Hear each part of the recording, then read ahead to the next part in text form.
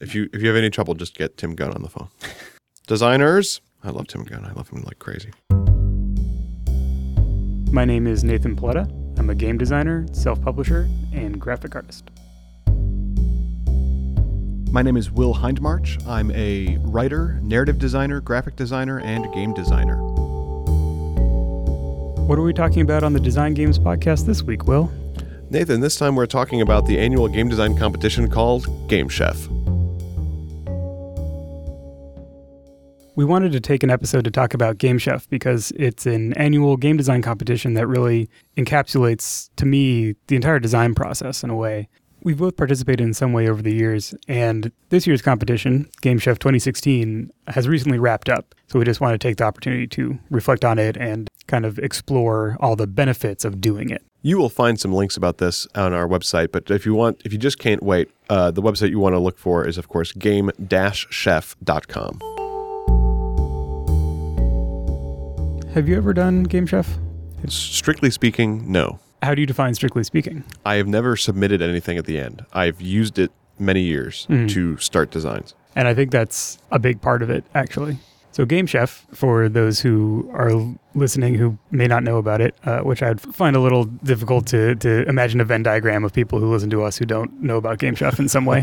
But for those who don't, it is an annual game design competition that has existed since the early 2000s because it has migrated through many forums, and the very, very first one is kind of a question mark. It emerges from the mists of time. Yes, it emerges from the Gaming Outpost website and forum, which I believe has not existed for many years at this point. Anyway, it is an annual game design competition that has changed a lot over time, but the basics of it are that there is some kind of theme and or ingredients and or other structure. There's a compressed length of time, usually about a week, and some kind of review at the end. The ingredients, theme, and any other structure is revealed at the beginning of it. With a couple days advance notice before the official start date or on the official start date, depending on the year. Then there's about a week of go design a game, and then there's a due date, and then whatever has been submitted by the due date goes into some kind of review process, which over time has been anything from Mike Holmes reading every entry and telling you what he thinks about it to the current version, which is where there's like randomized peer review, where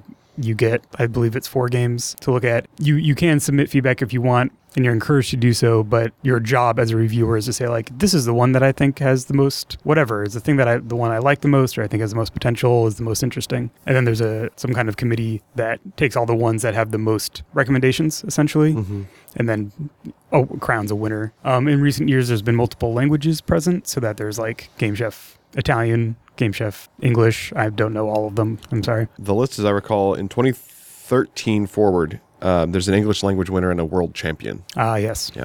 I just don't know how many other languages there are currently. Right. But those are the formal structure of the Game Chef. And over time, it's really launched a lot of games, both, as you say, just to get things started. There's a lot of people that write games for Game Chef inspired by the ingredients or whatever, and either don't submit them because of all kinds of reasons. One could be that it's not finished in time. It could be because they're inspired by the ingredients, but then the game doesn't fit into the theme. This isn't really for the competition anymore. It's just for me. Very often in my experience, I hear from folks, and this is true for me, where the 7 to 9 days or 7 to 10 days, whatever it is, that you actually have to make it are just not days when you can actually participate. Yeah, it's like anything where you schedule a time. Like, it's a kind of a pot shot of who can actually participate because everyone has a different schedule. But just knowing that you've built something from the same inspiration center as Game Chef means that after the review period is over, there are still a lot more people who find it easier to engage with the idea, where you can say, well, I started this as a Game Chef thing, I didn't submit it. Do you want to look at it? This is an understanding that, well, I'm already better equipped to look at it because I knew what the ingredients were or whatever it is. So it creates a great conversation center. It creates a kind of center point of design in a lot of ways. And that's not to say that everything that's submitted for Game Chef is necessarily a great game, because it's usually a first pass thing, right? Like, no game submitted for Game Chef is a final, finished, wonderful game. There's always a development process that needs to happen after Game Chef, in my opinion. Yeah. But in terms of being a locus for what's going on in independent game design, like Game Chef is not a bad place to look, because not only do you see a lot of cool games, whether that's the entire game is cool. There's a cool mechanic. There's a cool idea. You also see a lot of people participating in it that are also doing non-Game Chef game design. Right. And you can kind of find like-minded people based on the material that they've submitted. You can be like, oh, I really like what this person is doing. They've done 2 or 3 Game Chefs along this theme, and Yeah. they're in conversation with what I'm doing. Maybe I should reach out, or that kind of thing. Yeah. Because what we're looking some years, I mean, we're looking at like 80 into the hundreds of games that sometimes get submitted at Game Chef, right? Because it was a couple of years ago, I know there was 100, Yeah. or the 3-digit mark was broken. And it was a wonderful deal. But that means that trends can emerge in Game Chef that on the one hand are not necessarily they may be, but they're not necessarily representative of trends outside of Game Chef, because the ingredients obviously and the theme have their influence. But often they are, because anytime you can get 100 games at once, if there's a trend in there of let's say 44 games, that's a lot of games.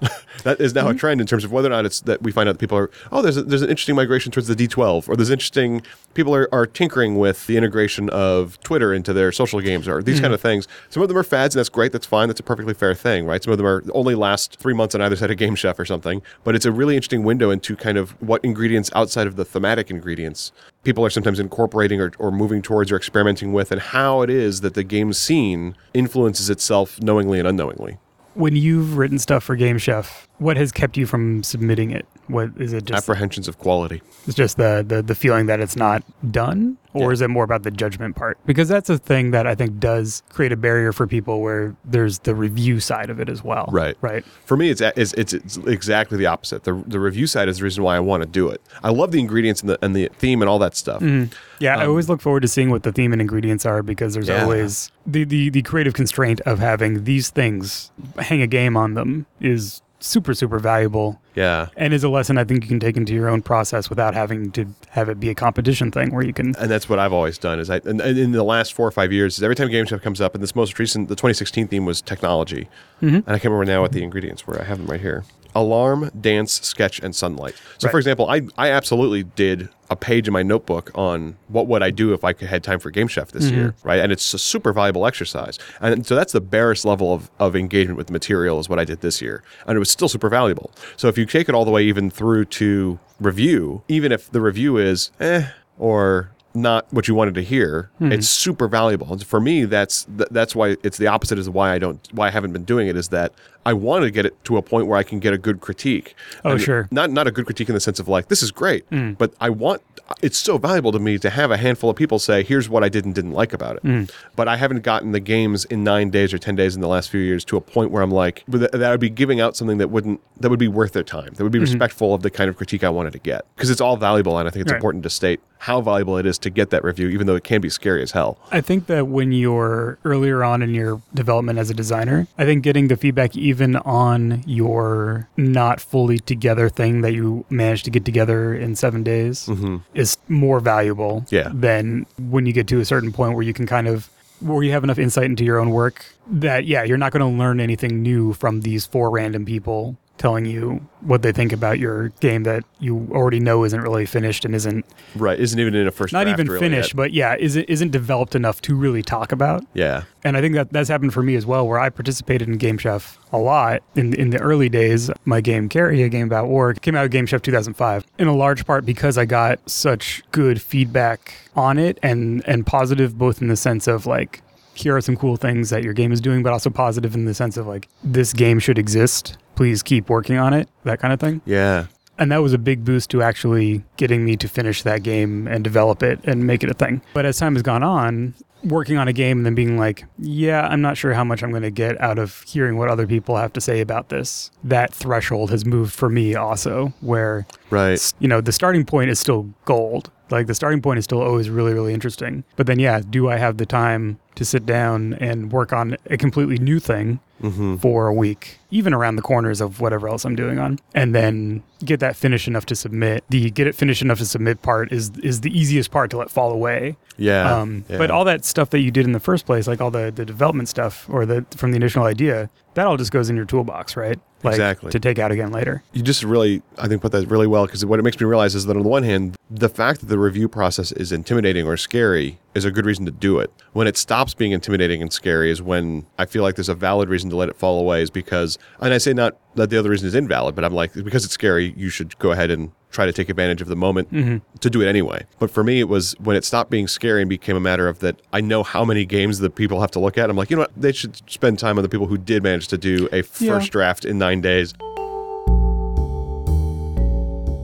There's a valid critique also that, especially with the kind of random peer review process, that it is random. Yeah. And sometimes people, like I see this happen every year where people are like, yeah, none of the people who got my game really gave me anything helpful or even actually gave me any feedback or any of that stuff. And that's just, once you get to the scale that it's at, right? It's like any design project, like Game Chef itself has these priorities that it's balancing. And the priorities over time, viewing it from the outside, because I've never been involved with running it or administering it, but I know people who have, and I try to keep track.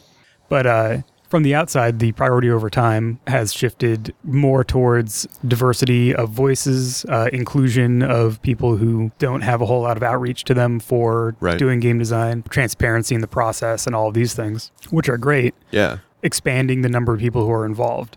Great priorities, and they've done great things with them. What that does sacrifice, though, is this idea of focused review from experts. Yeah. Like for a while, there's like a small panel of people or a single judge. One of the really valuable things about it at the Forge was that it was just being run by Mike Holmes, who is a super, super smart guy, knows a whole ton about gaming and game design.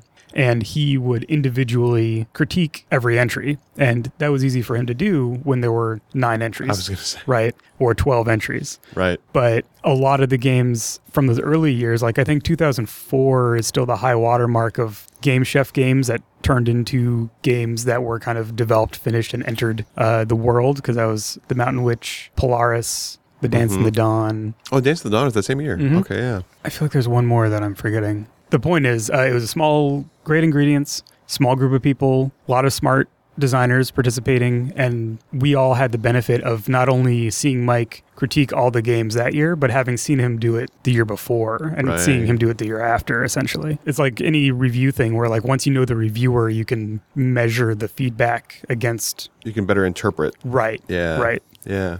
So that's all just to say that the balance of the competition in any given year, I think they do a good job about being very upfront about, like, here's how it's going to work this year. Right. And not being beholden necessarily to the previous year. Right, which is great. And it means as a participant, you just need to measure the amount of work and effort you put into it with what you expect to get out of it. It's going to be a little different every year.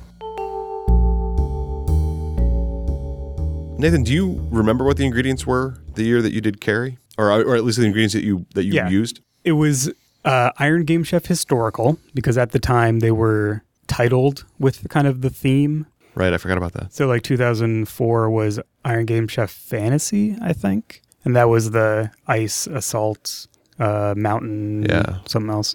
But yeah, 2005 was Iron Game Chef Historical. And the ingredients that I used were Accuser, Companion...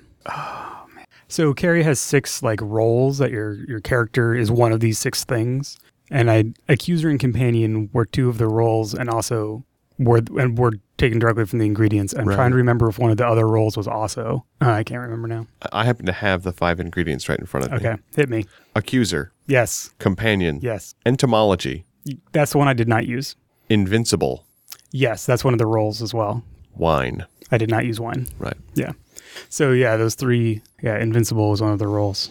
I wanted to bring this up because I think it's how interesting it is that Carrie is very clearly self-identifiable. Like it has its own theme. Its theme isn't just historical, and its theme isn't just these ingredients, but it absolutely essentially contains them. Right? It's absolutely on theme. Accuser, Companion, Invincible are super important parts of the game, but there's a point at which, after time, you knew that Invincible was one of the roles. You knew that. Yeah, but I couldn't remember which one it was. Right, but it becomes so much of itself that it's not like your game is forever, not in a good or bad way. It's forever a Game Chef game. I'm doing air quotes here in the sense that it is like a Game Chef brand game. A lot of the great Game Chef icons over the years are both Game Chef games and also through continued development take on such their own still identity that it's not like I've never heard anybody say, yeah, but it was a Game Chef game. He never would have thought of Accuser on his own. Nobody cares. Right. Yeah. Once you you don't become beholden to it. Yeah. It is that starting point, and once you get past the Game Chef submission threshold, right, then you usually end up shedding shedding stuff. I actually, because it was a big priority to me to like embed the ingredients deeply into the fabric of the game, Right. I didn't end up shedding any of them. But like other games that came out of that particular contest were Jason Morningstar's The Chapelier Roach, Clinton Nixon's City of Brass. People may not know, but it was But it's definitely worth knowing. yes. There's a lot of, I mean, you can go back. There's links on the Game Chef site to go back and check the forums and see what came out of it. Paul Sega's Bacchanal, I didn't realize which this was the same year. subsequently got re-released it was originally a dice-based thing and got re-released by an Italian publishing house. It was this card-based thing, which is really beautiful. I believe that came out of 2005. And that, he kind of sat on for years and then kind of revised it into a thing. And then it kind of sat around for years and then got republished. Right. And just a couple years ago, 2014 maybe, the newest kind of the Italian produced version came out. So all of that is just to say that in any given year, if you go back and look through stuff, you will probably be like, oh, that game, because a lot of the titles stay the same. Yeah. Or a lot of the people, or if you know the people, you can be like, oh, that's what Jason Morningstar submitted in this year that subsequently turned into whatever. It's a competition, but it's not exactly a contest in that in the way that we might think of, because there isn't a prize really. The reward is eyeballs in a big way. There's a joke of the Game Chef curse, which is that the winner of Game Chef, I think none or almost none of the entries that have won an individual Game Chef have gone on to a standalone, redeveloped, redesigned publication. I think. I'd have to look through every single one to make sure. But that was the idea for a while, was Yeah. that was what was, that was the curse. But in a design perspective, as you talk about balancing the priorities of Game Chef and doing it visibly, it's clear to see how Game Chef's priorities have shifted, in part because it's accomplished some of them before, and it's like, well, do we want to accomplish them 9 times, or do we want to see what else we can accomplish? I think it's a really great design example of something that is still identifiably Game Chef every year. It has certain tenets, it has certain things that it does honor and adhere to, and what it can remix as it discovers that its priorities are shifting a little bit from, like you say, the critique of a single judge to what I think now one of the big benefits of Game Chef is not just visibility and accessibility, but the way that they are balanced, the way that they are interacted with. So that on the one hand, it's not like somebody's going to get a better review or more reviewers more accurately. It's not somebody's going to get more critiques based on their name. Everybody's equal in the terms of the random draw of the critiques of what they're going to get. You get a chance at getting, 3 or 4, however many it is, really good sets of eyeballs on it. And that's great. And it's accessible in the sense that it was essentially send it to this email address. But it's that easy to, no, it's just all it is it's analog. If you can type it up, send us a Google Doc, whatever it is, right? yeah, I mean, Those balances are really powerful. yeah, and the guidelines for submission are also oriented towards accessibility. Yeah. Like make a non-proprietary format. If there's an audio or visual component, you need to include a transcript. Right. Like that kind of stuff. Yeah. Lowering the barrier to entry. Yeah. Right, is a priority, which is great. If I were to just describe Game Chef to somebody who's never participated, it can sound like a contest-style competition in a way that would be like, oh, I don't know if I'm ready for that. No, you are. Yeah. You are. That's what it's about. It's very much the process. Yeah. It's very much participate because you want to participate in the process. Yeah. And the goal is, well, what are you going to get out of designing a game? I think there's 2 main kind of launching pads for participation. One is, I want to design a game, but I haven't done it yet. And another is, I saw the ingredients and I got an idea. Right. And those can be the same inspiration for a single person, Yeah. in any given instance.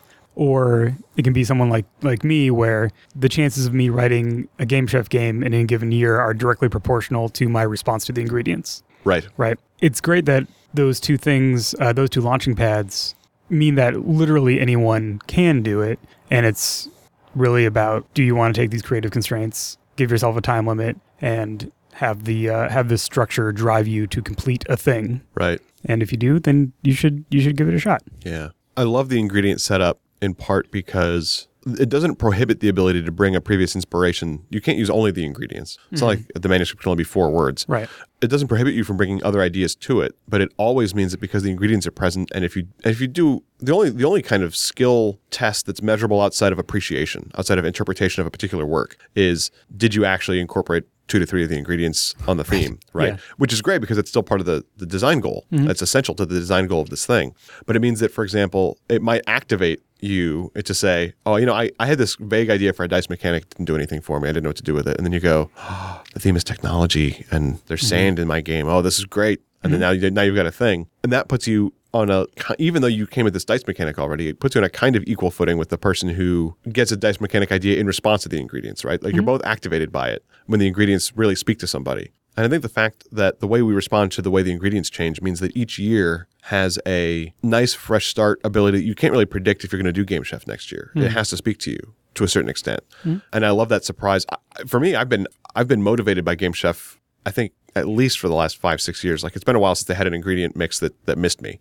But at the same time, it hasn't activated me to the point that I'm going to take these next 7 days, I'm going to do a thing. But everyone has been beneficial to me anyway, because it's just made me think, how can I take this creative constraint? It's a good design exercise. Yeah. But I absolutely encourage people, the earlier you are in your design career, I think the more you get out of actually going through the whole thing. And I think a lot of that is because it's kind of the entire design process in microcosm. It props you up in some areas, like what's the inspiration for the game. It kind of gives you some things that you will combine with your own, internal priorities and what you want out of a game. It has that short time horizon to get to a point where you can call it done. Right. But it's not done. Right. Right. So essentially, it's kind of like a big, if we go back to our design process diagram with the diamonds, it's kind of like that big first diamond where it already puts the ingredients in the first half for you. And then it's like, all right, your first checkpoint, your first validation point is submitting it at the end of Game Chef. And it's going to take a week. And then after that, the next diamond is up to you, right? You take the feedback, you get re-inspired by what someone said, or you say, I wrote up this really cool world to set this game in, and it's only a couple sentences, but it's really evocative. The world is great. And then you develop that for a while, and then you find a way to bring that back into the game, or bring a new set of mechanics or structures to support what your world is saying. Right. Any of these things are possible, but the value of going through that entire first diamond, getting to the validation point, which is key, and having the ability to have some external pushback against you. Because a lot of the time in our internal processes, that first validation point is like sitting down and going like, can I pull this into one document? Right. Or can I tell my friend about this and have it make any sense at all? But in Game Chef, that validation point is, what are these strangers going to tell me about this thing that I've already wrapped up and pulled into some kind of package, shown them, see what they say, and then I'm ready to go off into the next diamond. Thank you for listening to the Design Games Podcast. Sometimes our conversations wander a bit afield, and so we package them as backer-only special episodes for our Patreon backers and supporters. To hear these episodes for yourself, visit patreon.com/ndpauletta or patreon.com/wordwill. You can find all of our older episodes, as well as everything else Design Games Podcast related, at designgamespodcast.com.